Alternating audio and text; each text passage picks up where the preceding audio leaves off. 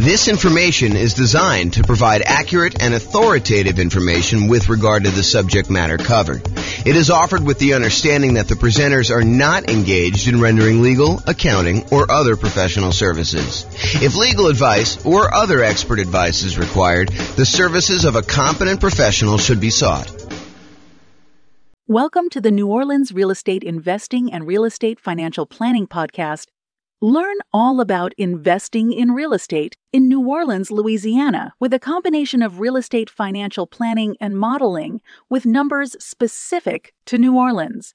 Plus, syndicated, more generalized recordings of live and pre-recorded real estate investing classes, not all of them specific to New Orleans. Be sure to stay tuned after the podcast for a message from our sponsors. All right. Good morning and welcome, everyone. I am your host, James Orr. And we have a very short class today, although I have a typo in the title thing here. Add a little space there. So we got a very short class today. So prior to this class, we've covered a very wide range of all the different financing options for real estate investors. We've done a class on nothing down financing options. We've done a separate class on low down payment financing options. We've done a separate class on all the conventional financing stuff. We've done a separate class on portfolio financing. We've done some classes on creative financing. Today, we are going to cover a very short overview, a 101 introductory kind of like perspective on commercial loans. So all the financing we've covered so far has primarily been for buying properties, single-family homes, condos, townhomes, duplexes, triplexes, and fourplexes. Today, we're going to really focus in on commercial properties, which are the loans you would typically use in order to buy 5 units or more. And that is really not my area of expertise. It's not my specialty. It's not something that we typically cover. So this is really going to be an overview so that if you're like brand new to real estate investing and you're wanting to know like what the different loan options are and how they all work, you know to go to do commercial financing once you get above 5 units. Okay, so if you want to go buy like single-family homes or duplexes, triplexes, fourplexes, condos, townhomes, detached single-family homes, all that stuff, it's all the stuff we previously covered. And I'm going to do a really quick review of all the different financing options that are available. And then we've got like one slide on the commercial properties, and we'll talk about how they differ. And then you can go seek out a lender who's going to do the commercial properties. One of the reasons why I'm not going to go into ridiculous detail about commercial properties and commercial financing specifically is it varies a lot. And so you can go to one local bank who does commercial loans, and they're going to tell you very different kind of criteria for getting a loan than another one. And so you really do need to call up and find out what's going on there. So let's jump right into the other financing options to give you an overview of where we are, and then we'll go cover the commercial stuff. And I expect this class to be very short.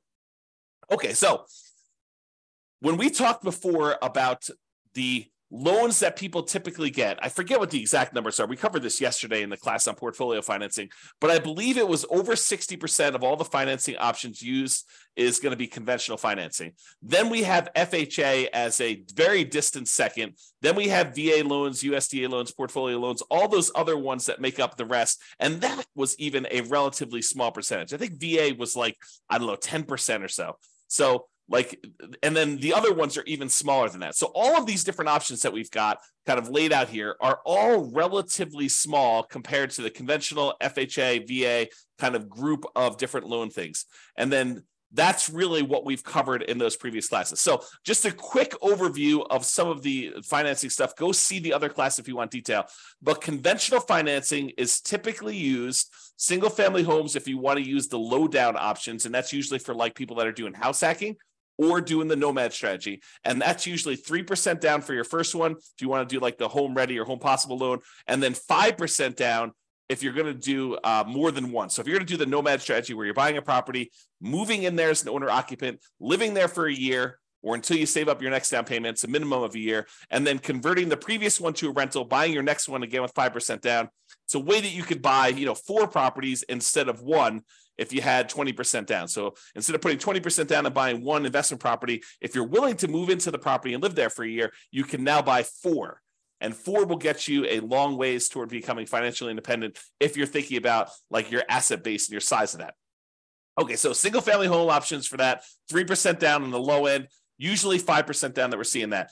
If you want to do non-owner occupant, if you want to do traditional investment properties when you're buying these properties and not moving into them, they start with 15% down with private mortgage insurance. You're going to pay a premium for that, and you're going to pay that private mortgage insurance, which is insurance you're paying to protect the lender in case you default.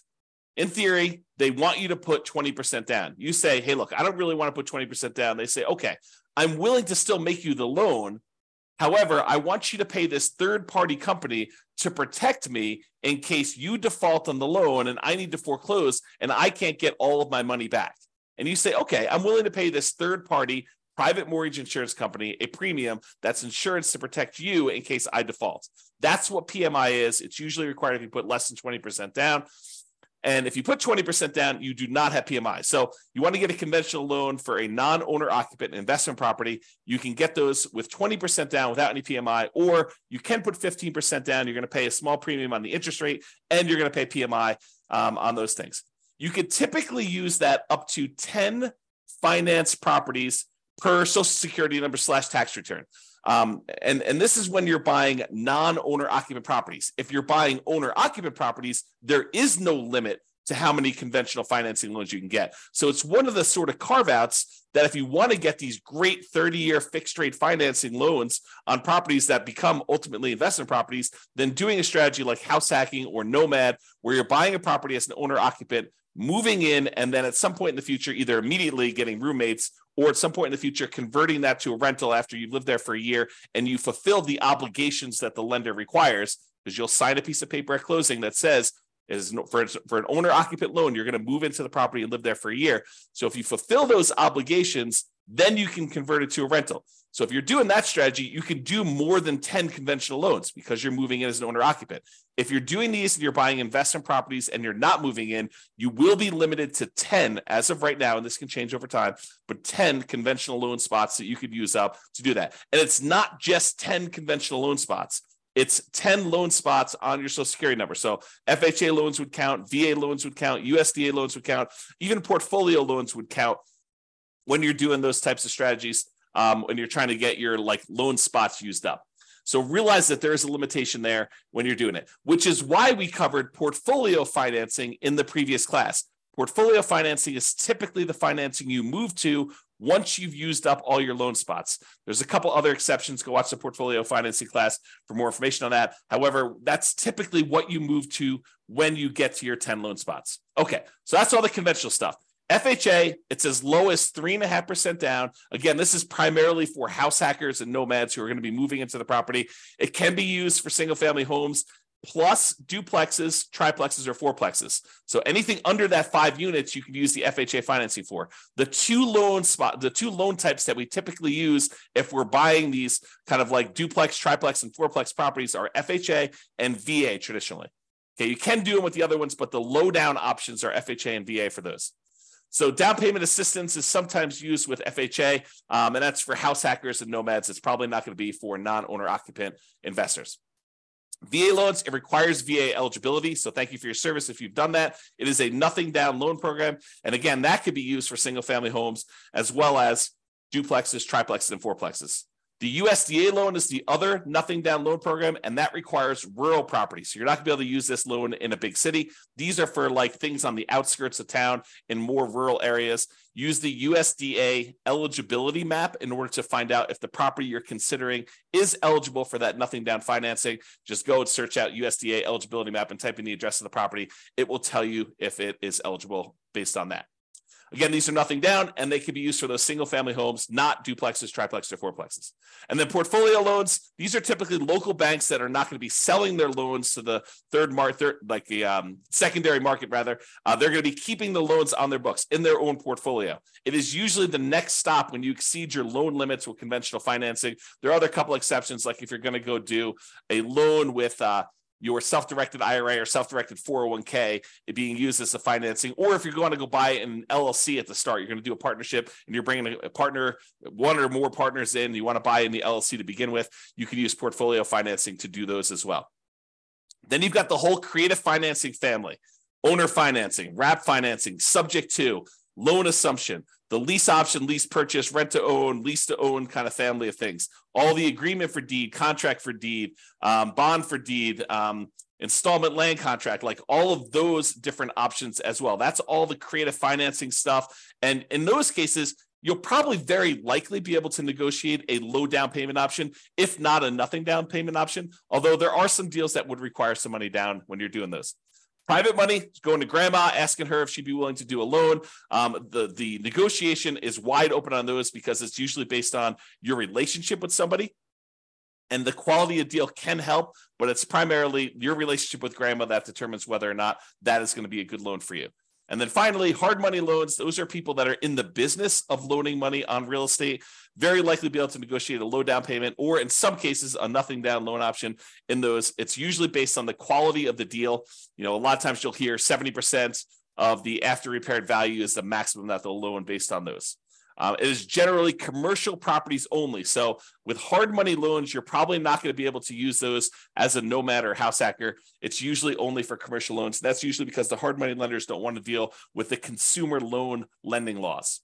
Okay, so that is an overview of all the different things. And you'll notice that these are mostly dealing with single family homes, condos, townhomes, duplexes, triplexes, fourplexes in some cases, but it usually doesn't deal with 5 units or more. Although you could argue that the private money and hard money and creative financing ones, those could also be used with some of these commercial properties. However, commercial properties are typically 5+ units, and some banks may do some kind of more unusual things like do commercial loans across multiple single family homes, condos, townhomes, duplex, triplex, fourplexes. Well, they'll do like a blanket loan over those. Some of the other interesting things about commercial loans is they typically don't count as part of your 10 finance properties for conventional. So it usually is not one of your loan spots if you're thinking about it that way. Another interesting thing about commercial properties, a lot of times when you're doing these other loans, they're going to require that you buy them as an individual and personally sign and personally guarantee the loan. So you'll go buy a property and you'll do conventional financing. They're going to have you personally sign, and you're not going to be able to buy an LLC. Not going to get into this discussion here, but sometimes people will buy the property, and then as soon as they own the property, they will go meet with an attorney, get proper legal advice on how to do this, and then they will deed their property into the name of an LLC. There's some weird things that happen with that as far as like your ability to do that without the lender being able to call the loan due. Not that they will, but they are able to call the loan due. But you'll want to get advice from an attorney on that. It's a gray area to say the least. However, when you're getting a commercial loan, you could usually use the LLC directly to borrow. In most cases, the lender is still going to require you to sign or someone else to sign personally on the loan to personally guarantee it. And if they are going to lose money on the deal, if they have to foreclose or something like that, they will go after you personally to do that. So there is recourse on you as the individual borrower. So these loan programs, and one of the reasons why we're not going into a lot of detail, these loan programs vary and they constantly change. It's sort of like the way I think about it is all the traditional consumer-based loans have very strict standards and very rigid rules in place to protect the consumer. However, commercial financing is sort of the wild, wild west. All the rules and everything can vary. They're kind of like setting up what they can do there. And so realize that if you're going to go do commercial financing, just go in eyes wide open and realize that the programs are not standardized and that you'll likely have that. I would also point out that most of these loan programs, there's some exceptions in here, but most of these loan programs, one of the advantages of getting these is that they are 30-year fixed rate financing. However, when you go to commercial loans, a lot of times there are exceptions where you can get fixed rate financing. It's kind of difficult to do, and they're harder to get and more cumbersome to apply for. But most of the commercial loans you're going to run into are going to have some type of adjustable rate mortgage and usually have some type of balloon payment where they may have a 20-year amortization where you're paying off, you're making payments on the loan as if you were going to pay off the entire thing in 20 years. However, you usually have like a 5-year balloon or 7-year balloon or a 10-year balloon or 5 years with the right to renew one more time with an adjustment to the interest rate for another 5 years. So all these kind of like things vary. So even though that has a kind of payment period over 20 years, realize that you may have to pay off the entire loan or refinance it within 5 years or 7 years or 10 years. Again, these programs vary and they're all over the place. The relationship with the bank, especially how much you have on deposit, can help out a lot as to whether or not you can get these, especially with local banks. The underwriting depends on the guarantor, the person who is signing and guaranteeing the loan, and the property itself.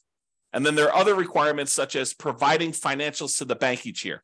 If you go get a conventional loan or an FHA loan or a VA loan and you qualify for that loan, once you qualify, that's it. The bank does not come back 3 years later to check to see if you've actually still qualified to have that loan.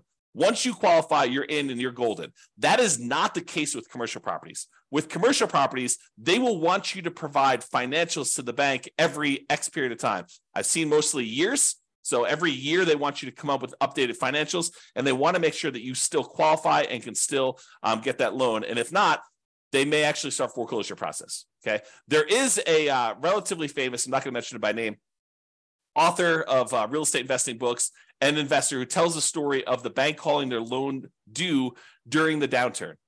They just said, hey, your financials look weak because all these property values are kind of compressing. And, we feel a little bit nervous about stuff. So we actually are going to go call the loan due. You have X number of days in order to pay this complete thing off. And that happened during the downturn. If you're not prepared for that, that could be a problem. So realize commercial properties are very, very different. All right. So that's it.